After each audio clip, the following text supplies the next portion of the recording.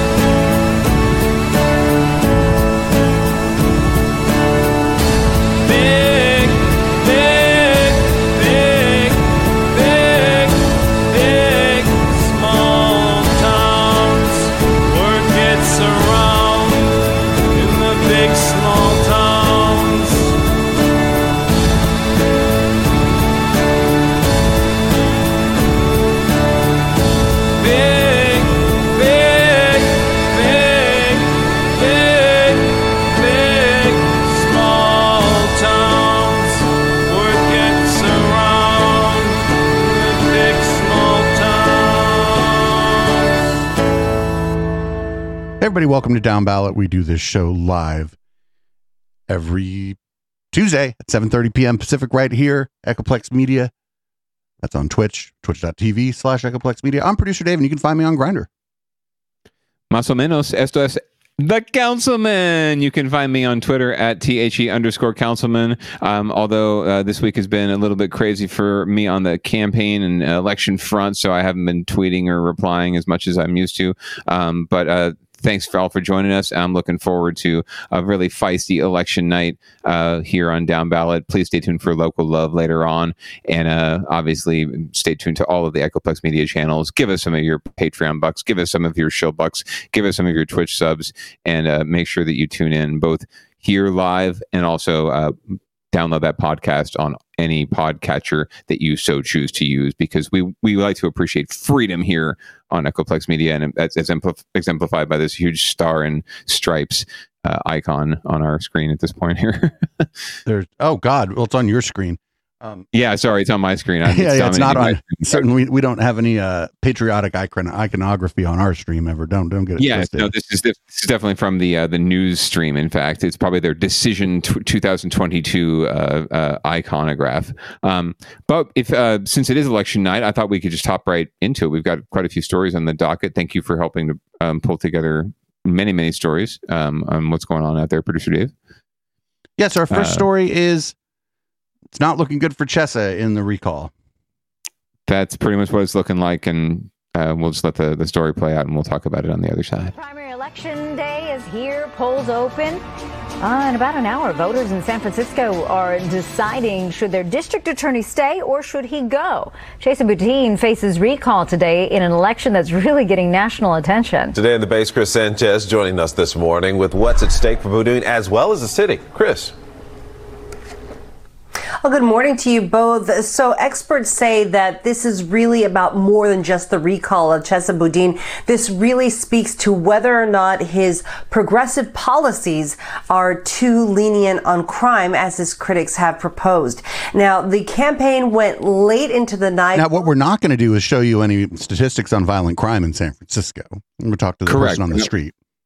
Correct. We're not actually going to do journalism. In this piece, this is all going to be conjecture. I mean, you talk to campaign consultants, and even that is absolutely like a person on the street kind of commentary anyway, right? They're all just designed to say what's going to best support their own candidate or their own client, as it were. So yeah, like this is pretty shoddy journalism. You'd be showing some graphs and showing how actually violent crime has declined. Gone down since Chesa Boudin was elected. So, and by the way, he was elected with a majority of the vote in an election with broad participation, not the 14% that we're seeing right now coming to the polls in California, at least as of yesterday. I've heard that there have been quote unquote lines to drop off ballots today, but I don't buy that. It's going to be really, really, really, really low turnout, and every old white vote is going to count like 10 times more than it normally would. So you mean like how the Senate works, like the U.S. the United States Senate? Exactly. We're going to actually there's like a cow in Wyoming that has more senatorial power than I do. This is actually true. This has been proven by facts, and we could have a chart that shows that. But yeah, I know that we're going to see that play out here locally, and you're going to see the decisions you have to make and the choices you have in front of you in November in a general election are determined by the primary election in a lot of ways. So if you don't like who's on the ballot for mayor in November, you probably should have voted in June, but not many people have. So if you still have 21 minutes to connect with voters in San Francisco, gathering that last minute support. Chesa Boudin was elected, you might remember, on a platform of social justice, fewer incarcerations, more diversion programs, but opponents say that platform has now turned into a lack of prosecution for criminals. Country needs criminal justice reform, but criminal justice reform doesn't mean just letting people out of custody, and it's not a choice. I mean, maybe it does. You have to choose between criminal justice reform and public safety. You can have both at the same time, and he is not delivering that. They're interested in exploring other ways. I never even knew who that guy was. They are not committed to a punishment-only approach, a jail-only approach. They want services, they want supports. Now, a lot of eyes. Well, they didn't even have the volume on. They have no audio from Chesa. Yikes, dude! Op-eds from big newspapers across the country, and that is because we are wondering whether or not this is going to say something about that movement for social justice reform. The polls are open until 8:00 tonight. Back to you. That was great. They showed him talking, but they didn't let us hear what he's saying. Right. It's a convenient, awkward loss of audio there. So, Producer Dave, what do you think if Chesa Boudin were to be recalled tonight? And we'll check out the results a little later on Down Ballot Watch. What do you think that means in terms of the national conversation around police reform, defund the police, whatever you want to call it, right? What do you think that would mean if he were recalled tonight? Not much. At least I would hope so, because he's not a cop. So, like, right. He can only prosecute what the fucking police bring him. So first, like, right. that's like one thing. The other thing is, like, they're like leaning on property crime that has always existed in San Francisco. Everybody, ever since I've known anybody that moved to San Francisco, they're like, oh, your windows get smashed out in your car every once in a while here. Yeah, that's welcome to the city. Do you think it puts the police reform or defund, whatever you want to call it, but defund is a very easy word, but the police reform or policing reform movement, do you think it sets it back at all that he would be, if he were to be recalled, in terms of the narrative, right, in the politics? I don't know. We'll have to see, because, like, it would be interesting to watch a bunch of right-wingers who say San Francisco's hella crazy, then, like, try to lean on this, like San Francisco did the right thing, or you know what I'm saying? They'll go, oh, yeah. Even in liberal San Francisco, they'll do that. But it's like, fuck it, they're going to do that no matter what happens if, like, something goes their way in a city. I don't know. I know. I actually had the exact same thought. I was thinking, this is one of those moments where national Republicans or national conservatives will look at this and be able to harp on exactly that. Even in liberal bastion San Francisco, even they know Chesa Boudin and this crazy radical criminal justice reform movement has gone too far. And that'll be the narrative in Texas, right? Because we're fucking crazy here. That's how they view all of us in the Bay Area is wacko liberals. So the fact that we couldn't get it together to defend our own person is going to be laughable to them. In much the same way that I think we kind of we laugh at other countries that struggle with democracy, right? When we have our own issues right here with democracy. So yet to be seen what this means for the national narrative. I think that because it's such a small, we're seeing such small turnout. It's such a small electorate. Politically, like at any other election, I think Chesa would walk to safety. It's just that we're seeing, abysmally low turnout, and that usually means that the more frothy base turns out, right, and wins, and that's the recall effort.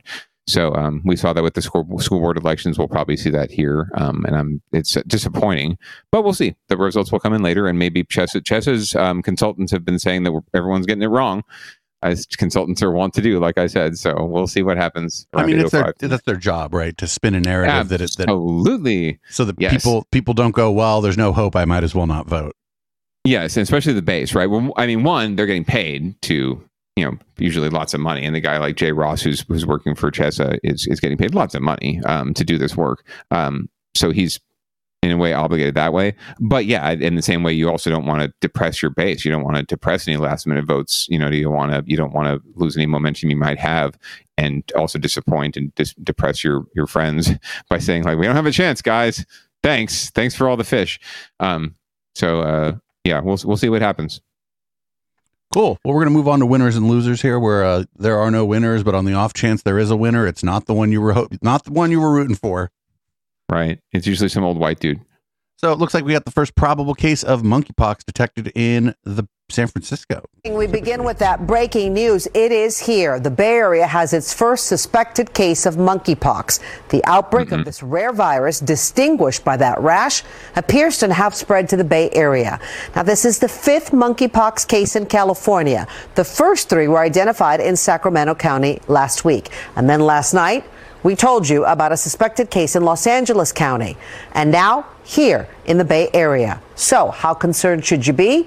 NBC Bay Area's Ian Cull spoke with an infectious disease expert. Tonight, the first probable case of monkeypox confirmed in San Francisco. The Public Health Department says the unidentified person traveled to a location with an outbreak in cases. They are in isolation and in good condition. The person hasn't had any close contacts in San Francisco. We spoke with UCSF infectious disease specialist Dr. Peter Chin Hong. You need to be together with somebody for more than 3 hours, typically, to get monkeypox. Monkeypox is a rare but potentially serious viral illness, usually found in West and Central Africa. It was first discovered in monkeys in the late 1950s. More than a decade later, it spread to humans. Common symptoms include fever, aches, and a distinctive rash all over the body. We asked if it's something people should worry about. We should not be worried at all. This is expected. Actually, we expected that there would be an increase in cases, but the increase in cases has not been astronomical or exponential. It's been very gradual. He says there are already PCR tests to detect it, and monkeypox usually takes 3 weeks after exposure to get sick. But I think there are two things I'd probably ask people to do specifically around monkeypox. First of all, don't be intimate with anybody who is ill, and that's not just a monkeypox thing. That goes for COVID. The second thing to do, obviously, is if you see a very characteristic rash, work with public health to get care for that person, and then they will likely do contact tracing as well. Right now, there are 2 vaccines available. One is specifically for monkeypox, the other, the smallpox vaccine. And if you already had smallpox or the vaccine, doctors say you're immune. The CDC is releasing additional... No, doctors shouldn't say immune. They should say you're very likely immune. Yeah, never speak in absolutes, especially when you're the CDC. Especially after fucking COVID, when they were giving you like things that were like high probability and acting as if it was 100%, where all they had to do is be like, very high probability is this. Yeah, show me the data. Show me the chart. Again, show me the bloody chart. Stockpile. And the state says it has procured those vaccines to distribute to counties for preventative use for people who are identified as close contacts. Doctors also say most people who get it recover on their own. Ian Cole, NBC Bay Area News. Now, tonight, we're also learning from the CDC that there are 2 variants of the monkeypox in the U.S. The agency says the variants are genetically different. There are at least 22 confirmed cases in the U.S., 2 from people who recently traveled to Africa. The other cases resemble the genetic makeup of an outbreak in Europe. Experts say this suggests the cases stem from 2 separate outbreaks, which makes tracking the origin a bit more difficult.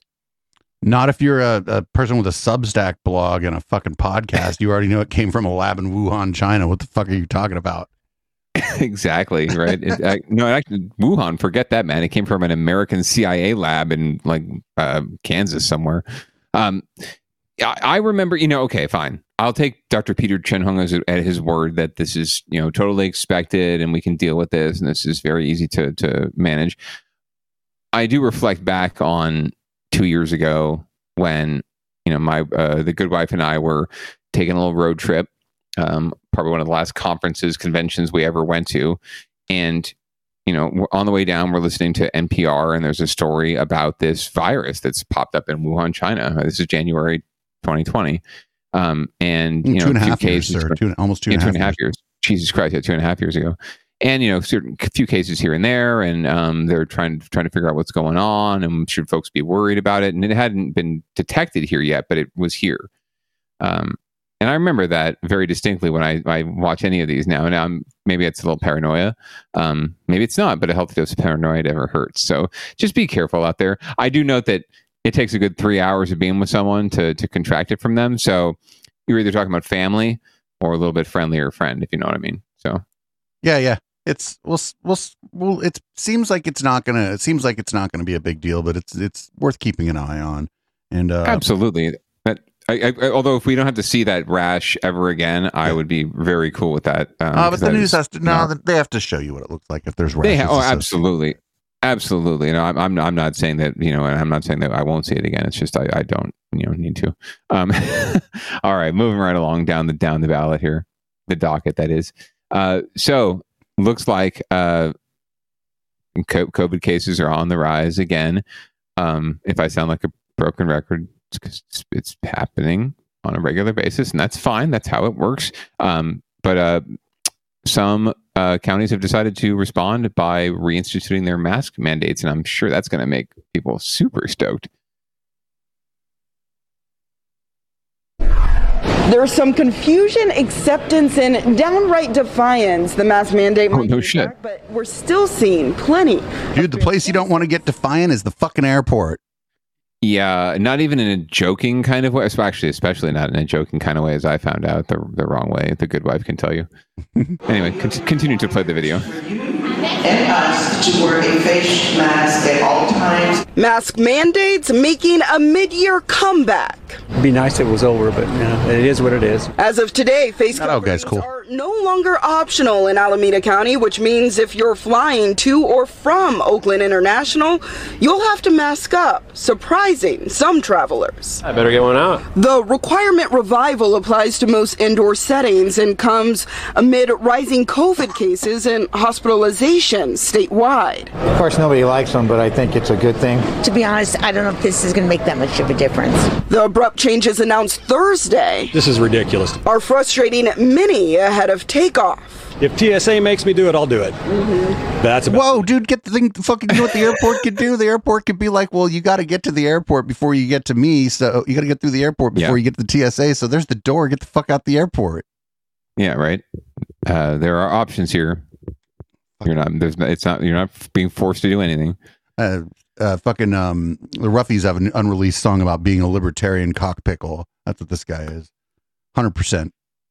100%. And Rand loving. To my flight, I'll do what I have to, but I don't prefer it. Bare faces are still being let through TSA, with crowded arrivals showing the same. There were less masks than I had anticipated. That's a red flag for the Robleses, who experienced a bad case of COVID. We need to catch this early again, and so we don't get to that point again, for myself and for others. Even though we're vaccinated and we're boostered, I don't ever want to go through that again. Oakland Airport says the changes are being announced over their PA systems. Masks are available for passengers, and they're working to put up signs to encourage compliance. When will they be stopped? When will they actually have to put it What do you mean encourage compliance? You remember after 9/11, all the shit you had to do with the fucking, you couldn't bring on a goddamn fucking like shampoo and shit. You remember that? Oh, absolutely. You still can't. You still can't bring anything liquid over like 3 ounces, I think, on a plane. You have to take your shoes off when you go through the metal detectors, right? And it's not even a metal detector anymore. It's like a freaking full body nudie scan, right? Like you just sort of stand up like this and they can see all your whatty-whats. It's fucking amazing. Because people were willing to be afraid of Muslims, but not of a virus. That's what I learned about America. Like America, yeah, right. We fear people with the wrong imaginary friend, but we're not afraid of a virus that has no belief system and exists only to kill you. Correct. I even saw a tweet about this just the other day, just breaking down like the one time someone like tried to sneak a bomb onto a plane in their shoes. Now everyone has to fucking take off their shoes, and if someone walks into a first grade classroom and kills all the kids and the teachers with a gun, and yet we don't do anything, right? It's like, what's wrong with our fucking system right now? I don't know. Our kind of course of action here is just to ensure that communication is there so that passengers know what is expected. Oakland Airport says even they were surprised by the changes and are working to increase awareness. It's particularly confusing for arriving passengers because federal law says you don't have to wear a mask while on the plane. But once you get to the airport, you're in county territory. In Oakland, Valina Jones, NBC Bay Area News. Yeah, that's a lot of different rules to follow. All right, thank you, Valina. No, it's not. That's not a lot of different rules to follow.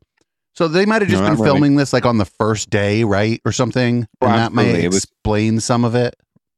Yeah, it was 100% on the fly. They get these, and frankly, local news, and we get into this on Down Ballot a lot because we primarily, leverage local news stories. It leaves a lot to be desired in terms of journalism, right? Oftentimes the news assignment desk on one of these TV stations gets a story and they push it out to their reporter without really a whole lot of context. And the reporter is used to covering just all sorts of different things, right? Whatever gets thrown at them. And so they have no subject matter expertise. They don't really even know like the right questions to ask a lot of the time. So they're really just trying to do their job of putting together stuff, hits and stories that can then get shared on the evening news and then posted on YouTube. And hopefully they make their story, their story is something that gets shared around a lot, right? And they get noticed and maybe they get picked up by a bigger news organization, right? That's the nature of the beast. And so you get these stories that just don't really have a lot of depth to them, and they don't really, the right questions aren't asked, and the facts and the data and the charts aren't presented to you because they're not really looking for that. They're just looking to find the story, and they'll take whatever they can get from whoever they can get it from. And it's really cynical, but good media folks, they pick up on that and they try to leverage that. I tried, in my professional work to toe a little, more of an ethical line there, but I too am susceptible to the hot headline, the clickbait, right? Getting those likes, getting that attention. So I just feel like, anyway, sorry. If it was the first day of this thing going into effect, that would have been what you lead the fucking story with, so that the confusion makes sense to your viewer. Even if it's the second day, you know what I'm saying? If it's like, this is new, like impress upon people that this is new, and some of the non-compliance you're seeing is people who are getting off the plane who had no idea. Right. It's Alameda County making a decision. Here's what Alameda County includes the airport in Oakland. So be aware, if you're going to Oakland Airport, you're going to be required to wear a mask when you're indoors, period. And most airlines, by the way, are still requiring masks on their flights. Right. I don't know that many of them are not, even though the whatever the FAA has, or whoever, said, oh, it's okay. I don't know that many airlines are lifting their mandates, and I would not fly on any fucking airline that didn't still have a mask mandate. So one of our favorite places to cover on winners and losers is the city of Milpitas. Milpitas. So Milpitas is going to show its ass here. Here we go. A couple becomes the victim of a racist rant in the South Bay. Appreciate you joining us tonight on KRON 4 News at 9, everybody. I'm Grant Lotus. And I'm Vicky Liviakis. The couple says that they stepped in after seeing the man, as you heard in the video there, start yelling at a woman who was alone in her car, and then he blocked her in. KRON 4's Taylor Bisacki has a story you'll only see on KRON 4 News. And Twitter. Come back to Mexico, A racist rant caught on camera at a Walmart parking lot off Ranch Drive in Milpitas on Friday. I got a knife right here. What's up? Scared. To be honest, I'm scared. Because I don't know, but lately it's been a lot of shootings. Lauren Amato was the one taking this video.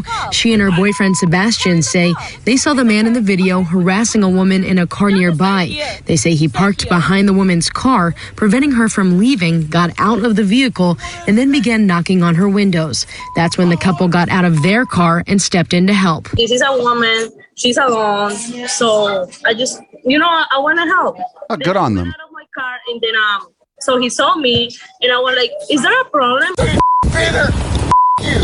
back to Mexico. Amato says that's when he began yelling at her and her boyfriend, calling Sebastian a derogatory slur and telling the couple, who are from Colombia, to go back to Mexico. She says the man even threatened them with a knife. I got a knife right here.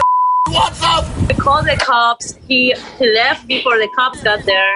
And then the cops didn't do anything. They just asked me for the license, and we don't know what happened with this guy. Amato says she's disappointed by the continued racism and hate across the country. It's a bit painful because, we leave our countries to get like a better opportunity, and we're not doing anything wrong here. We're just doing the best we can. We're trying to be good people. We try to help this woman. In Milpitas, Taylor Bisacki, KRON 4 News. I don't know. I guess good on those young people for just being like, dude, what are you doing? Why are you doing this? Get the fuck out of here. Yeah, no, I absolutely good on them. And this Colombian couple who apparently needs to go back to Mexico. That's hilarious. I feel like we see this quite a bit. And it's not as though this doesn't happen right here. Right? These are incidents right here in the Bay Area. I think this show can be a very good reminder to folks that it's not just like the deep South or whatever stereotype you have of racism where this shit exists. It's right here. It's right here. It's in your neighborhood. It's right around the corner. It's next door to your house, maybe. It exists. And when you see it, you need to call it the fuck out and you need to shut it down. Period. So the only difference here really is that if you fuck around like that enough times, you might eventually find out.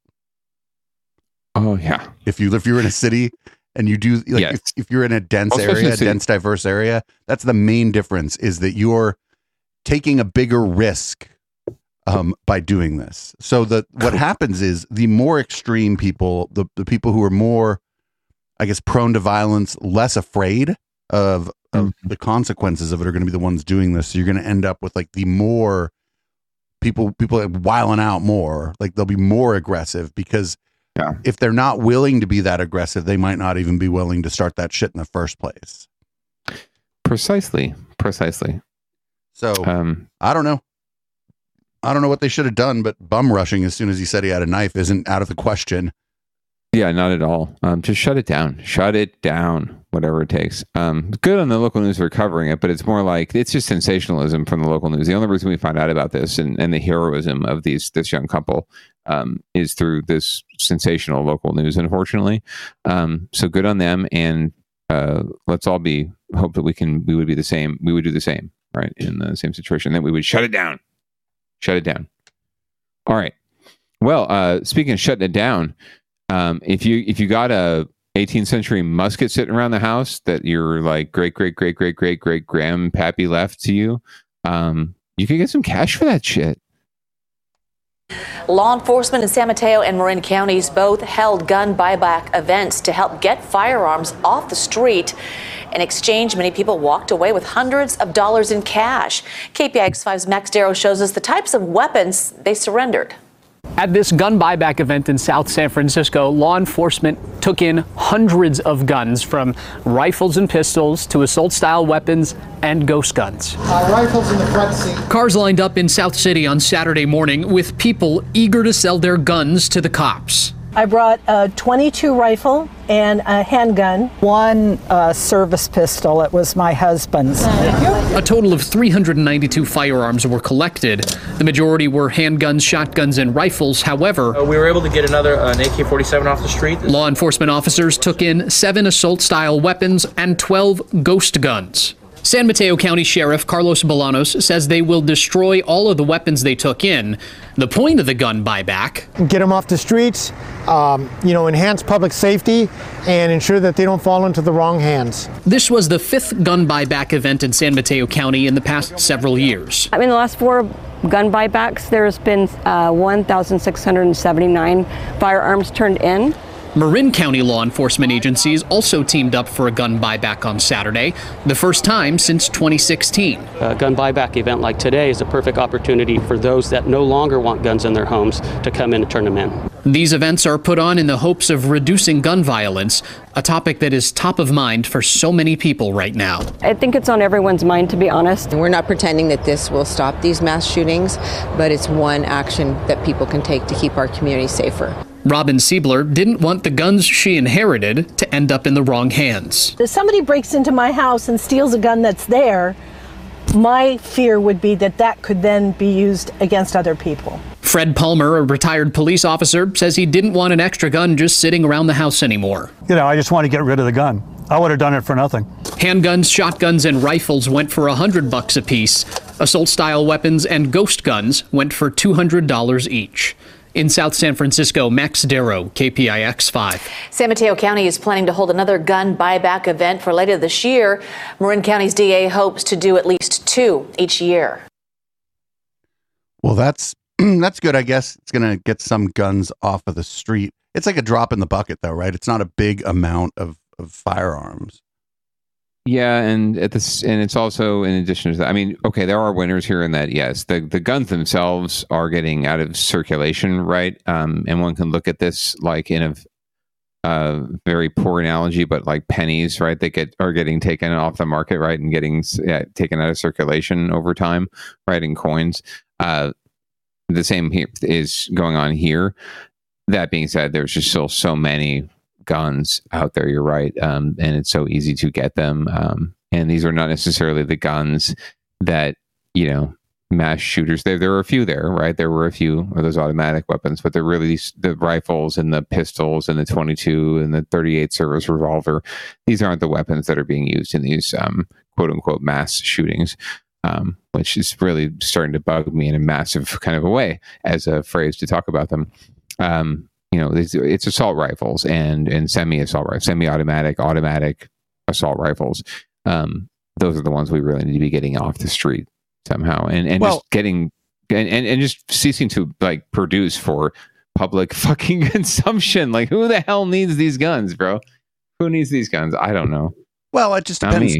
You're most gun violence is committed with handguns, so getting the handguns out of the street is good too. And handguns and like shotguns and rifles are people use them to take their own lives and stuff too. So you know what? Actually, that's a really fantastic point. 55% of gun deaths every year are suicides. So I don't want to discount the value of getting these guns just out of people's houses, right out of grandma's house, where someone goes one day, grandson goes, and he's not feeling great, and oh, there's access to a gun. I absolutely am glad that those are getting taken out of the picture, because so many of the gun deaths in this country are related to suicide. So, or caused by suicide. So, thank you for bringing that up. I appreciate it.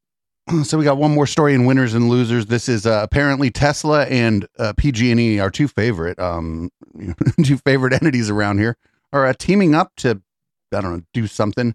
Oh, it's in Moss Landing. It's out in Monterey, kind of. That's not too far away. So there's fans in the top that cool everything. Looks like a cathedral. And as we go to peak load, it does get louder. It sounds like a swarm of bees. Below the decommissioned towers of what was once California's largest power plant, PG&E cut the ribbon on its Moss Landing storage facilities. Yay. 256 Tesla Megapacks that act as one large battery for the state power grid. Off-site from here, and sometimes many miles away, is a solar plant that's generating right now. That in turn should go to a customer. If it's not going to a customer, then the CAISO can say, Elkhorn, start absorbing that power, so breathe it in. And when it started breathing a few weeks ago, it immediately became PG&E's largest storage project. Yeah, so 182.5 megawatts that Elkhorn provides can power 250,000 homes. Typical utility installations have been in the 10, maybe 50 megawatts was a big one. 182 megawatts is an extraordinary project. We are able to store some energy, but even with a facility of that size, it's still a relatively small amount of energy. Lucas Davis is a professor and researcher at UC Berkeley's Energy Institute. He says a site like this is progress. The challenge is scale. These lithium-ion batteries, they've come down in cost a lot, and that's what's. Oh, of course he's going to put that fucking. God damn it! But to do this in the electricity market is just a whole nother scale. We use vast amounts of electricity with air conditioning, with other forms of electricity. So we're not anywhere near having enough storage to smooth out daily, let alone seasonal variability in electricity supply. We should add that there's an entirely different battery project on the plant property. It's owned by a third party. It might be the largest of its kind in the world, and it's had some problems. It has been offline. The PG&E Tesla project, however, said to be up and running as expected. We're here in Moss Landing. Wilson Walker, KPIX 5. Progress, producer Dave. No, lithium-ion technology is shit. It's like why your laptop you get a laptop and then a year later the battery only lasts half as long as it used to, and so we're just going to install a bunch of that, like to apparently to store the power. Apparently, whatever Elon Musk wants, Elon Musk gets, or something. I don't know. Maybe we'll find out. So there's ways in which batteries can be good for this, but it has to be like radically distributed. Almost to the point where each person has and maintains their own battery. And then that's just for homeowners, right? Because apartment complexes aren't going to fucking bother with that shit. So then it's just actually the rich have power. But whatever. True. I wouldn't even be mad at it if it wasn't fucking Tesla and Elon Musk. And then they had to put that ugly fucking truck there. Los ricos cada vez tienen poder. No se puede hacer, pero es verdad. It looks like San Francisco needs to get their shit together, and it's about a tower, but it's not about the fucking Millennium Tower this time. Right? How refreshing is that? It's amazing. Let's get some shit together, or have it leak out of the pipes.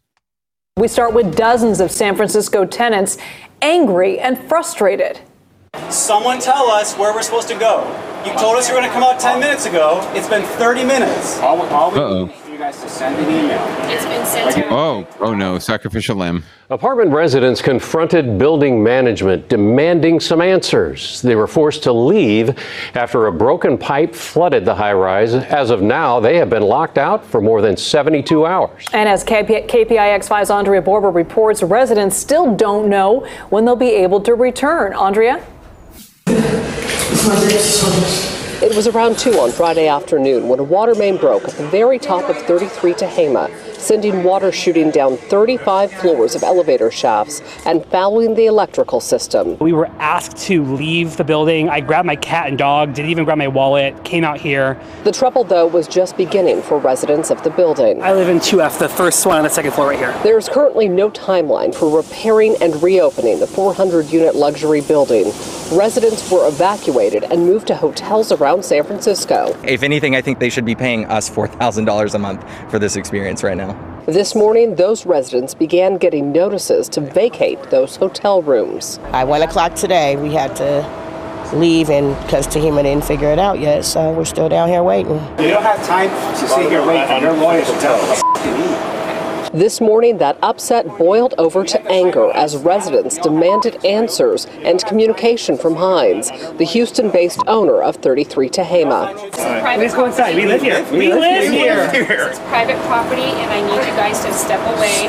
I'm feeling unsafe. Residents are worried about where they'll sleep tonight. Hines senior managing partner Paul Parody says that the RSA convention hitting San Francisco has made finding consistent housing for flood-displaced residents tricky. We are going to have places for people to stay every day.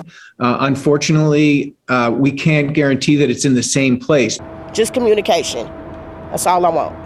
I got kids. They got to go to school. They got to go to work. I'm a mom. I'm a single mom. I just want the communication line to be together. That's it. I don't want to be out here like this. Parody says communications have been strained because the flood took out phone lines. The only way that we can take incoming questions is with our email address, and we have people checking this constantly. Residents dispute this. The fastest method of communicating is the email they've given us. They don't reply to ever. Hines representatives say they are making individual appointments with residents in the building to go up the stairs, not the elevator, to go and retrieve more of their items. There is currently no opening date for this building. In San Francisco, Andrea Borba, KPIX5. So what's going on here is a very old building was given a facelift and sold to people as a luxury apartment. And then once one of the things that happens in a very old building happened, like the water main breaks. These things happen. It wasn't just a small pipe, it was a big pipe, and it broke. And it fucked up the whole building. Now, they're like, but I rented a luxury apartment. It's like, no, you rented a 60-year-old building with a facelift. Yes, very much so. That they didn't replace the pipes on when they gave it the facelift because they didn't have to. Right. I pay $4,000 a month to live here. This must be a fine establishment. They owe me the money. I do have to agree with the representative that the sacrificial lamb that they basically sent out there to defend the big corporate behemoth at the end there. Oh, nice. So cheers to her for standing her ground, but that's a tough job. And that's a tough assignment. Oh, what do we got here? How's it going? How's it going out there? Oh.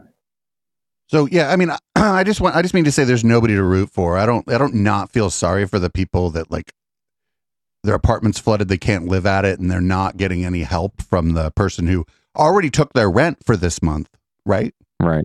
You know, because rent's due on the 1st, so they already have the rent. So right. You know, if you paid rent at the end of the month, it might be a little different story. You go, hey, just don't pay your rent this month. Yeah, we're cool. We're cool, bro. But maybe, you know, pay it forward, right? Don't have to pay your rent next month. That would be nice. But even that's like, you know, they just gave them the rent. So like, what are they going to do? We'll pay rent again. A lot of people can't do that. But there's just nobody. I don't know. They're like, that's not a luxury apartment building. Like, it's got a luxury face on it, but that's not a luxury apartment building. That shit's been there since the fucking 50s or something, probably, you know? Yeah. And it's a long-term hotel too. So it's not like though it's, you know, it's definitely not, you know, homeowners we're talking about, or people with a bunch of money to be able to afford, you know, to find somewhere else to go. So, anyway, well, hopefully the landlord will get their shit together and they will figure something out for their tenants and fix that water leak for sure. But until then, we'll just have to hang out down ballot. How are things going out there on election night for y'all? It's election day here in Santa Clara County and across California. It's primary election day. Things are happening. I didn't see if were there any results yet posted in the San Francisco races. No, I looked. There were not. That's shady. I would hope there'd be more. So it looks like we've got results coming through, at least from Santa Clara County in some races. So we could take a look at some of the local races for the county and for the state and there's city. so few people report. There's so few like votes reporting. I'm seeing like 950 and 445 here. We can take a look at the governor's race, though. It's pretty sad. It's going about as you'd expect it to go. Sure, and that's certainly just in our county, right? So it's going to be pretty heavily Gavin Newsom friendly, I would imagine. This is a very Democratic county. We tend to skew towards the Mayberry RFD, just do no harm, centrist, don't rock the boat approach. So Gavin Newsom will more than likely coast to victory, at least here. We'll see how he does at the state level. I think I popped the state link in there because of the controller's race, which has been pretty heated. You might have seen a lot of ads for that in your television screen. So we can check in and see what's going on there. So I don't know. This is just for our county? County, and then if you look at local, where it is. So the second tab down here under results, look at local. Is there a local? There's U.S. races? Senate, but yeah, we'll take a look at local here. Yeah, that's local. And then you can look at like the mayor's race in San Jose and the county. Oh no, Johnny Camas might be in a runoff with somebody. God damn it. Well, this is actually, let me see. What do we got here? Wow, that's impressive. So hold on. This is County Supervisor District 1, Santa Clara County, for anybody listening on the pod. This is Sylvia Arenas is winning. Johnny Camas is second. And it looks like they may end up in some kind of runoff, although not a lot of votes are counted. That's true, but well, there's also not a lot of votes that have been submitted either, too. So this is actually pretty interesting. Sylvia Arenas coming in really strong here. Johnny Camas, I thought, might actually win the primary just because he is the most conservative out of all these candidates. He's certainly while he's not a Republican, he certainly profiles Republican, and it's a district that now doesn't include Almaden, but it does include South County, Gilroy, Morgan Hill, San Martin, South San Jose. So it is slightly more conservative than your average district, but not surprising to see him make the runoff. More surprising to see that Claudia Rossi didn't have a stronger showing. I thought she was going to turn in a little more of a stronger grassroots campaign. So we'll see what happens in the final tally, but. Isn't he just, if there's a runoff, isn't he just going to get clobbered? More than likely. Sylvia will probably clean his clock if that ends up being the runoff, just simply on the demographics alone, frankly. Right, because she's a Republican trying to run for county office in Santa Clara County, which just leans, it's such a blue area. Even when even with the gerrymander or whatever they're trying to do, you know what I'm saying? It's still going to be an area that heavily favors Democrats. We've been talking about data tonight, right? And charts. Just look at these data. So so there's Sylvia and Johnny, but then below, Rich Constantine and Claudia Rossi are also Democrats, and also fairly. You'd argue just as progressive as Sylvia, if not more, in some ways, at least on Claudia's side. So if you add their votes to what Sylvia has now, right, those bars alone would just probably topple Johnny, no problem. And more than likely, their voters are not going to be swayed by Johnny's message when it comes down to it. It's just a values thing. And even though it's a nonpartisan race, the party tends to come out pretty easily in the messaging. I was once told that when I knocked doors for myself. Someone told me, "You're not going to like me," and I said, "Well, what do you mean?" Because I just introduced myself, and he said, "Well, I know who you are, and I've seen your materials, and I know what you stand for, and you're not going to like me." I'm like, "Well, that's just not true. You seem like a very likable person. We may not agree on things, but and so we ended up having a nice conversation. But he definitely wasn't voting for me." so it's values, and they can and people can read between the lines. So I think this looks really good for Sylvia. Frankly, that's bally for her, getting in that runoff, and we'll see what happens. So for County Supervisor District 4, there's only one person running. It's Susan Ellenberg. She won. Good for her. She won by unanimous acclamation. By unanimous consent, because there was no actual option to not consent. So correct. So again, bally to her. For scaring off all the competition.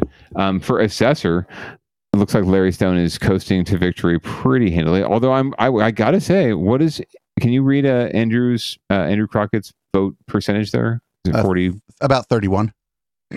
That's actually not bad, frankly. That's not too shabby for the campaign and the resources he had, and running against a 27-year incumbent. I think not too shabby. So good on him. How's DA doing? Looks like Rosen's going to win. I'm just really pissed off that the guy that wants to put everybody in jail is in second place. That's really disappointing. Because that guy just clearly wanted to throw people in jail. That was like, I even told him that on Twitter today. I was like, because he promoted an ad and I saw it on Twitter and I'm like, dude, but you just want to throw everybody in jail. Why would I vote for you? Well, that's, that is what it is. That's disappointing. But you have to like Jeff Rosen's strength in that race. He did very, very well. There looks like there's going to be no doubt there once the votes are counted. And so just so folks are aware, we're looking at results. Yes, they are early on, but they also are pretty indicative of where things are going to land when the final analysis is made. So and that's simply because this represents most of the votes that have been brought in before today. And then the only thing left to count are the votes that come in today. And generally speaking, especially in these past few years, these results, the early results, have tended to match or at least mesh somewhat with the count of the votes that come in later. So you're not going to see, while the vote counts may change, you're not going to see the percentages change a whole lot. Maybe sway 5% one way or the other. But if it's a substantial bit, like Jeff Rosen has a substantial lead here, it's not likely that that's going to change no matter how many votes get counted. However, so I'm not going to lie. I didn't vote for any of the sheriffs because they all seem like cops.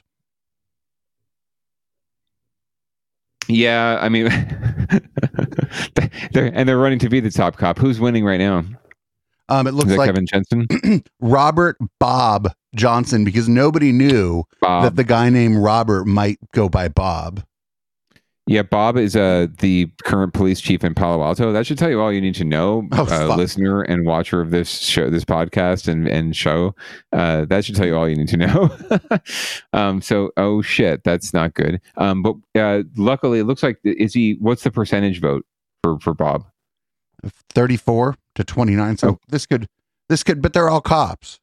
I looked up all of them, and I was like, I don't like any of you. I don't dislike any of you more than any of the others of you.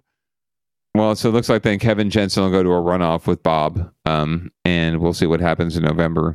But again, that's another situation where Kevin will probably consolidate a lot of Christine Nagaya's vote and a lot of votes for Sean Allen, I'm sure too, because they're all running in the same lane, as it were. Whereas Bob is certainly going to be the crime and punishment candidate. Gotcha. So we got the mayor. This was shaking out about how I thought it was going to probably end up looking. We have Cindy Chavez versus Peter Thiel. Sorry, Matt Mahan. Sorry, Peter Thiel. Matt Mahan. No, I think you were right the first time. Peter Thiel. Yeah, no. Peter Thiel is going to go into a runoff with Cindy Chavez. This is shaking down pretty much exactly how I figured it might. So what are we at with the percentages there for Cindy and Matt? I can't read the. They're about 40 to 31. Okay. In this particular case, this is pretty impressive for Mahan. Honestly, in terms of where his prospects look, what his prospects look like for November, I would say just based on these numbers, that Cindy Chavez should be worried. Well, you think the Dev Davis? Do you think the Dev Davis voters will go to a Mahan? 100%. Maybe no. Okay, no, I 100% agree with that analysis. Obviously, never 100% of them will. Right? I think that there will be some who like Dev because she's a moderate female candidate, and given the demographic of the electorate right now and the issues that are out there at play in the national perspective, And I especially heard this at the doors. Even someone asked me, "What is your candidate's stance on women's rights?" And I said, "He is for them." That's weird. I mean, what kind of question is that? But that's a question I got, and anyone who's knocked enough doors as a volunteer, if you're the candidate, you get questions ad nauseum. You get questions off, the questions you never even thought you'd have to answer, you get as a candidate on the doors, because they are so excited to be able to talk to the candidate. If you're a volunteer, it's a little different. You don't get a lot of interaction typically. So when I got questions like that, it kind of caught me off guard. Like, well, he's for women's rights. I don't know, what else am I supposed to say? The truth. But anyway, long story short, I don't see a lot of Deb's vote going to Cindy at the end of the day. If it would strictly be anyone who was voting for Deb because she was a woman and she might align a little better, or she knows her, or she lived in Deb's city council district, right? Raul's voters would probably trend more towards Cindy. Yeah, more progressive candidate, right? Absolutely. But again, you're not talking about a very large percentage. And frankly, Jim Spence getting that much vote is really disturbing. What's Jim's percentage there? 7.5. 7.5. Yeah, that 7.5% of San Jose. What are you thinking, folks? Like, look up the people you're voting for. Like, that guy wants to create like gulags for our unhoused population. It's that guy. Good. It's the gulag guy. He's not good. For the what did he call it, folks? The hobo problem. He wants to do something about the hobo problem, folks. I mean, you're kidding me? 7.5%. Oh my God, San Jose, you're just disgracing me right now. Anyway, long story short, though, they are angry.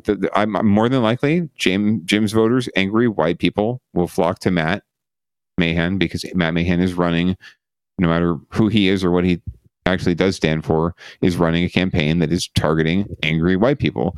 And that's why you're seeing this really large bump in his vote, because this campaign and the turnout to this date is older white people, over 65, and white folks are majority of the vote that's been counted so far, and more than likely will be the majority of the vote that gets counted total.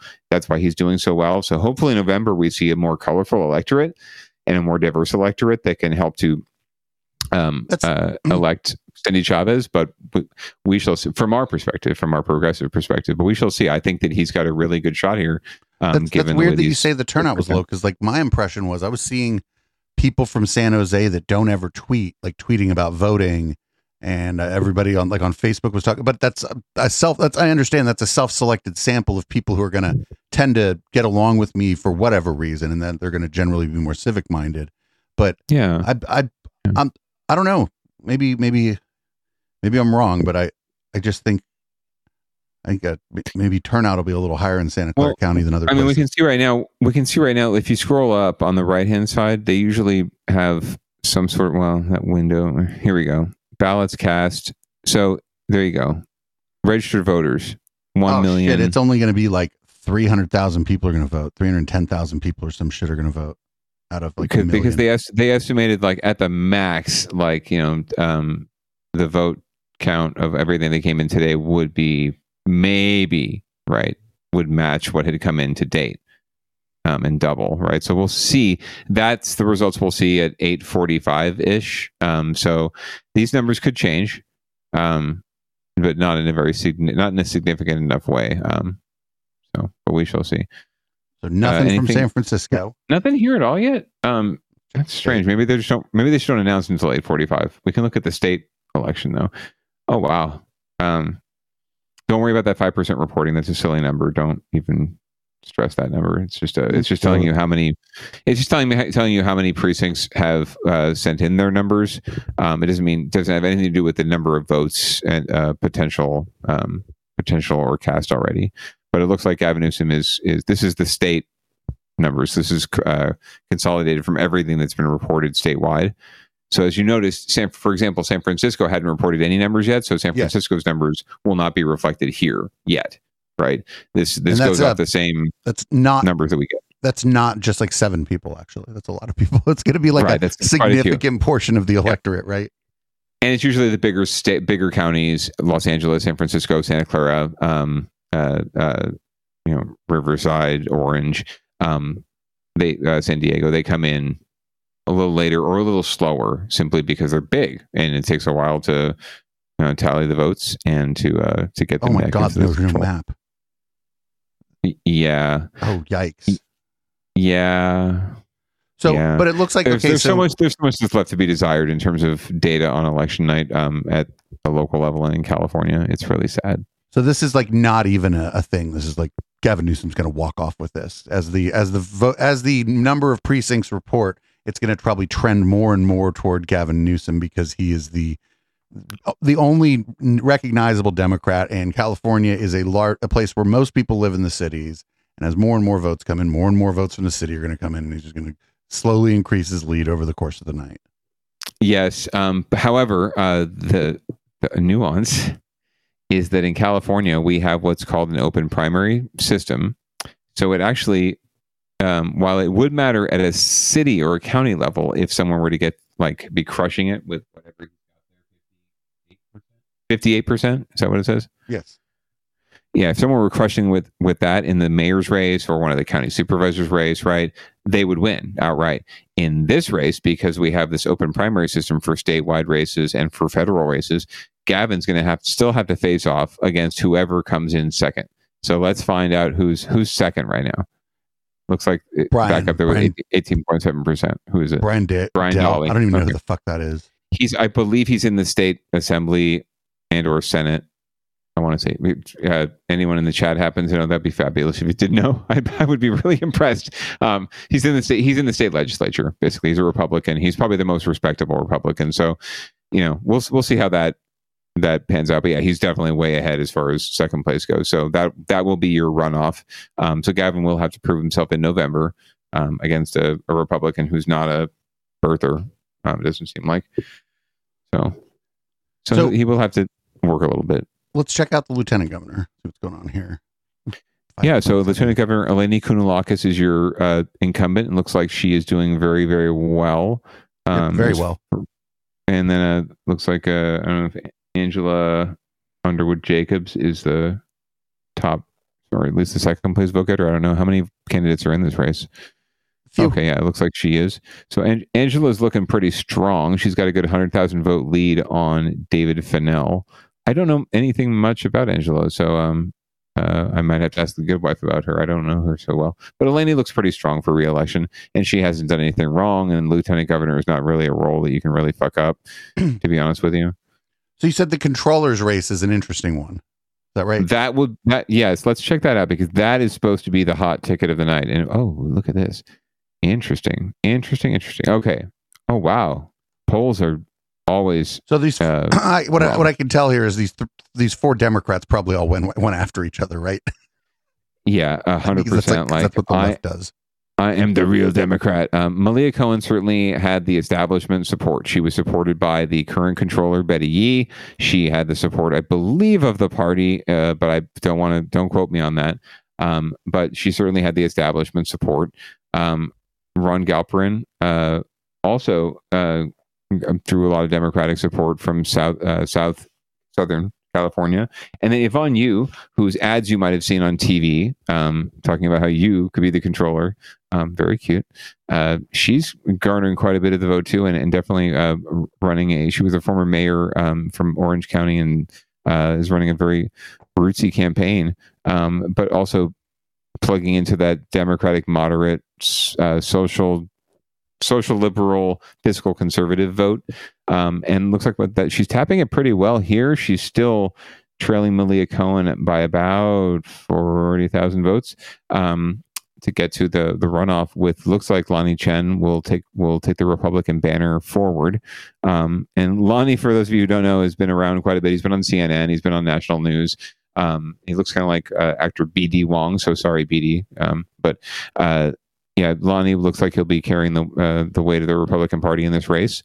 But again, if you add up Yvonne's vote, Malia's vote, Ron's vote, Steve Glazer, it's going to be a bloodbath in general. It's going to be a bloodbath for Lonnie Chen. So it really is which Democrat makes it through, and that's why you've seen Malia, Yvonne, and Steve Glazer running ads like nonstop. Ron, I don't think has the money to run ads, but this is a great showing, frankly, seeing as how he didn't. But Steve has been on TV, so anyone went on TV looks like they get double digits, and then the people you don't see on TV unfortunately.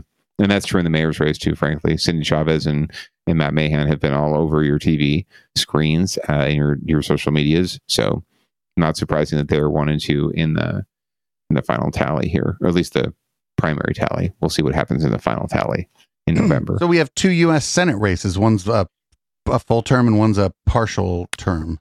It's actually the same seat, if you'll believe that. Wait, this is what? one of those. Yeah. This is one of those weird quirks of the election, because Alex Padilla was appointed to fill Kamala Harris's seat. And oddly enough, it's very strange. I don't know how to describe it, but he has to face election to serve a partial term, but I guess the full term also came up at the same time. And there's just this weird quirk of elections where you have to vote for him twice, basically. So very odd. It does not at this point look like people are confused. He's getting 58% We'll have to check. of the vote. We'll have to check the other one. Right. He's getting 58% of the vote. He's doing better here. in the partial one. He's doing better in the partial. So people That's would the like real Alex race, Padilla. right? The real race here is, does Alex Padilla in the full term or the partial term get the? Well, what that says is that a few more people want Alex Padilla to serve less years. That's pretty much what that tells. That's what my scientific analysis tells me. That's what's really going on here. That's the right. real race. So let's see who is second in this race, so just we can see who's going to be taking on that. Mark Muser. Okay, I know. I've heard that. I've heard this name before. He's like, you know this name. He's like definitely out of like I think he's Silicon Valley guy. Okay. Well, we'll see. We'll see. And then anyone else down further down the ballot here? Anyone else? No. This is a big race. So okay. It looks like Mark is going to take on. Well, let's see who's Alex there. Let's see who's in second place for the partial term. Yeah, I don't know how this works. I guess Mark is here too. So I don't know how this works. Maybe you had to file for both, and if you win, but I don't. It's very weird. This is sort of why people get turned off by elections, because it's just fucking confusing. And people just want they want to pay less, and they don't want. Not everyone wants to pay less in taxes. They want fair taxes. They want fair representation. They want someone to answer the phone when they have a problem. That's pretty much it. I mean, that's not that hard. That's a reasonable thing to want, but I don't think people care much that you have to elect competent people for that to happen, right? Yeah, no, and it's that, and that's also unfortunate because right now we're seeing really, really diminished turnout in these races, and that's despite the fact that everyone was mailed the ballot, right? You, me, everyone and their brother got a ballot in the mail if you're registered to vote, and there's really no excuse to just take 5 minutes and crank it out if you care enough. And obviously, if folks don't care enough, and that's our fault. Maybe it's not that. Maybe that's our politics fault. It's just maybe the results, or because our society is so complicated. The results of what you do when you vote, or even if you volunteer in your community or anything like that, the results are so far abstracted from the action that you took that I think people really just need a sense of civic responsibility or whatever. They're just not going to vote because otherwise it just doesn't seem like, even on the local level, like I said, the world's just getting so complicated that people can't really see the results of themselves voting. And it's just the way of the world. Yeah, it's very true. And I think whoever can figure out how to make that direct connection is going to do very, very well. And not for nothing, you go vote for the president and you're not confident that if the person you voted for gets the most votes that they're going to be the president. Then what do you start, That's true. And then what's the point of coming out the next time, right? So we can do better. We can absolutely do better. We can do better to educate folks about the importance, and we can do better to make sure our elections are secure so that the people have confidence. And open source voting might be some of the solution for this, but we'll get into that in another episode of Down Ballot. We can talk about it some other time. So we got a great thing and another thing this evening. Podcast listeners, thanks for toughing that out. You can get this video of this on YouTube, Odyssey, Rumble, and BitChute. Because some of this will not make too much sense if you weren't able to see the video. So go check out the video and make sure you follow us in whichever of those video places you decide to take a look. We have one last story we do and another thing. And this is It was like why who you vote for matters. Yeah, absolutely. So Matt Haney just got elected to the state assembly, and now he is fighting for last call to be moved from 2 a.m. to 4 a.m. So fucking A, elections matter. Looks like we're going through this again. What if last call came a little later, like 4 a.m.? There's a renewed push tonight to allow some California cities to keep serving alcohol until the wee hours of the morning. Supporters believe the timing is just right, but there's plenty of opposition as well. Here's NBC Bay Area's Christy Smith. Especially nightclubs, we have such a compressed amount of time when we have a fair amount of business. At Beau in San Francisco's Castro district, Tim Eicher, an owner, says staying open later would help his bottom line. They had to close for several months and pivoted during the pandemic. He says business has generally bounced back. But, and there's kind of a lot of pent-up demand because people are just ready to go out. But at the same time, you know, we had so many months without income where, you know, the rent piles up. So, you know, we're still kind of trying to recover from that. We know that nightlife is so incredibly important for our culture and for our economy. Today, State Senator Scott Wiener and Assemblymember Matt Haney came here to talk about their new legislation. If passed, it would allow 7 pilot cities, including Oakland and San Francisco, to extend alcohol sales to as late as 4 a.m. When you think of why people move to cities, there are many reasons, and one of them is that they want to have vibrant nightlife. They say California's one-size-fits-all 2 a.m. cutoff doesn't work. Wiener introduced similar legislation in 2018, but Governor Jerry Brown vetoed it, saying it would simply promote more late-night drinking. We have perception to the ways that we have to step up. If you're going to have alcohol legal, then what the fuck do you care what time it is when somebody drinks it? Right. That's actually now coming out of the pandemic. Myra Jimenez is with the watchdog group Alcohol Justice and says a later last call is just a dangerous idea. Driving under the influence, the reality that we don't have the infrastructure to take on, you know, folks driving later hours than 2 a.m. on our highways. I dispute the notion that when you actually end determines that. And I think Ben is also correct that having staggered closing times has a lot of public safety benefits. Wiener says the bill would give cities options, including extending hours only on certain nights or neighborhoods. He says qualifying cities would also need to work with law enforcement to develop appropriate public safety and transportation strategies. Christy Smith, NBC Bay Area News. That's a fucking great idea. Yeah, let the clubs stay open later. I think especially the clubs because there's like music, there's something to do there. There's like a whole occurrence there, right? Yeah, and and especially when it comes to clubs and those spots, you know, I don't know anyone who's still partying at 2 a.m. who wouldn't mind still partying until 4 a.m. Right? So whatever happens to be coursing through their system, it's just adrenaline. But like the nightclub owner was saying, how much do you think the fucking lease is on that spot in the Castro? Why don't we let him stay open until 3 on Friday and Saturday, or 4 on Friday and Saturday, and rake in some more money for his fucking club and some tax revenue for them city services and shit. I know exactly where that place is too. That place used to be called Harvey's, and that's a dope spot. And if that was open till 4 a.m., that would be quite good, actually. Here's to being able to enjoy and pour one back with you, Producer Dave. Yep. So that's been Down Ballot. Like I said, everybody check out the video of that because some of it was very video dependent. And Councilman, you want to read the show out? Yeah. Thank you all for joining us. I really hope that everyone out there voted, at least those of you living in California where we had an election today, and that you at least studied up a little bit before you did it. That would be very helpful. So keep doing that and tell your neighbors, tell your friends. It's not a worthless endeavor. It's not a futile endeavor. In fact, that's exactly what the status quo, the powers that be, the evil big brother, right, that we all fear, that's exactly what they want you to think. So don't think that. Don't succumb to that. Vote. Get educated, get knowledgeable, and vote.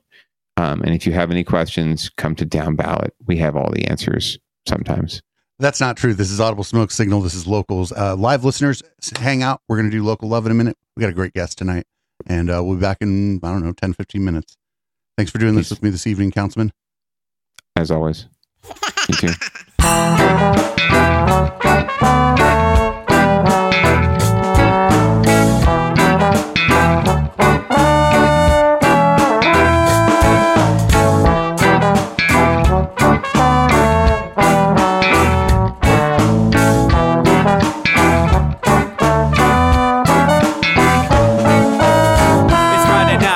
Time to get the party started. Pick up my phone just to check and see who's calling. Dress up real nice for the ladies at the bar, and I'm driving in my car just to get to where they are.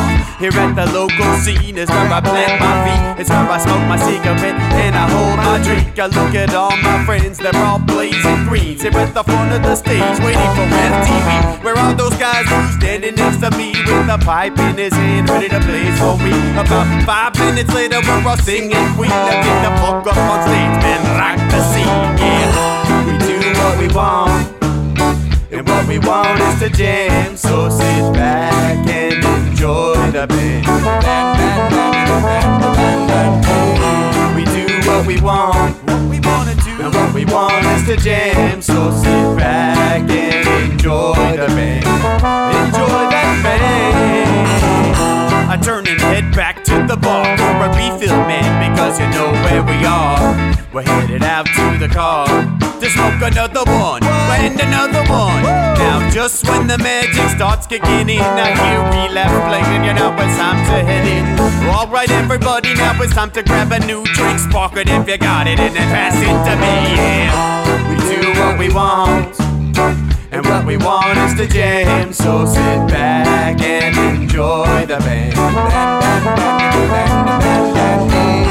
We do what we want to do, and what we want is to jam. So sit back and enjoy the band. Enjoy that band. Last up on the bill for the show tonight is Down and Dirty at 5, so we're headed outside to spark up another joint. Now who's got my lighter? Stoner E, of course, shouldn't you be inside? I'm all up in this bitch, being who I gotta be. I'm fucked up like the U.S. economy. The truth is that I don't think logically. Stoner E take you on a psychedelic odyssey. Now inside motherfuckers is rockin' me, and outside shit we smoke a lot of broccoli. Rocky the roller, yo, that sexy girl be jockin' me. Ain't too drunk to fuck, but I'll probably do it sloppily. We do what we want, what we wanna do, and what we want is to jam. So sit back and enjoy the band. Enjoy the band, enjoy the band. We do what we want, what we wanna do, and what we want is to jam. So sit back and enjoy the band. Yeah, yeah, yeah. Molly say that he like jamming, and he hope he like jamming too. Well, I gotta say, thank you, Bob, we do. Yes, I gotta say, thank you, Bob, we do. Well, Bob Marley said that he like jamming, and he hope he like jamming too. Well, I gotta say, thank you, Bob, we do. Yes, I gotta say, thank you, Bob, we do. Yeah, we do what we want, and what we want is to jam. So sit back and enjoy the band.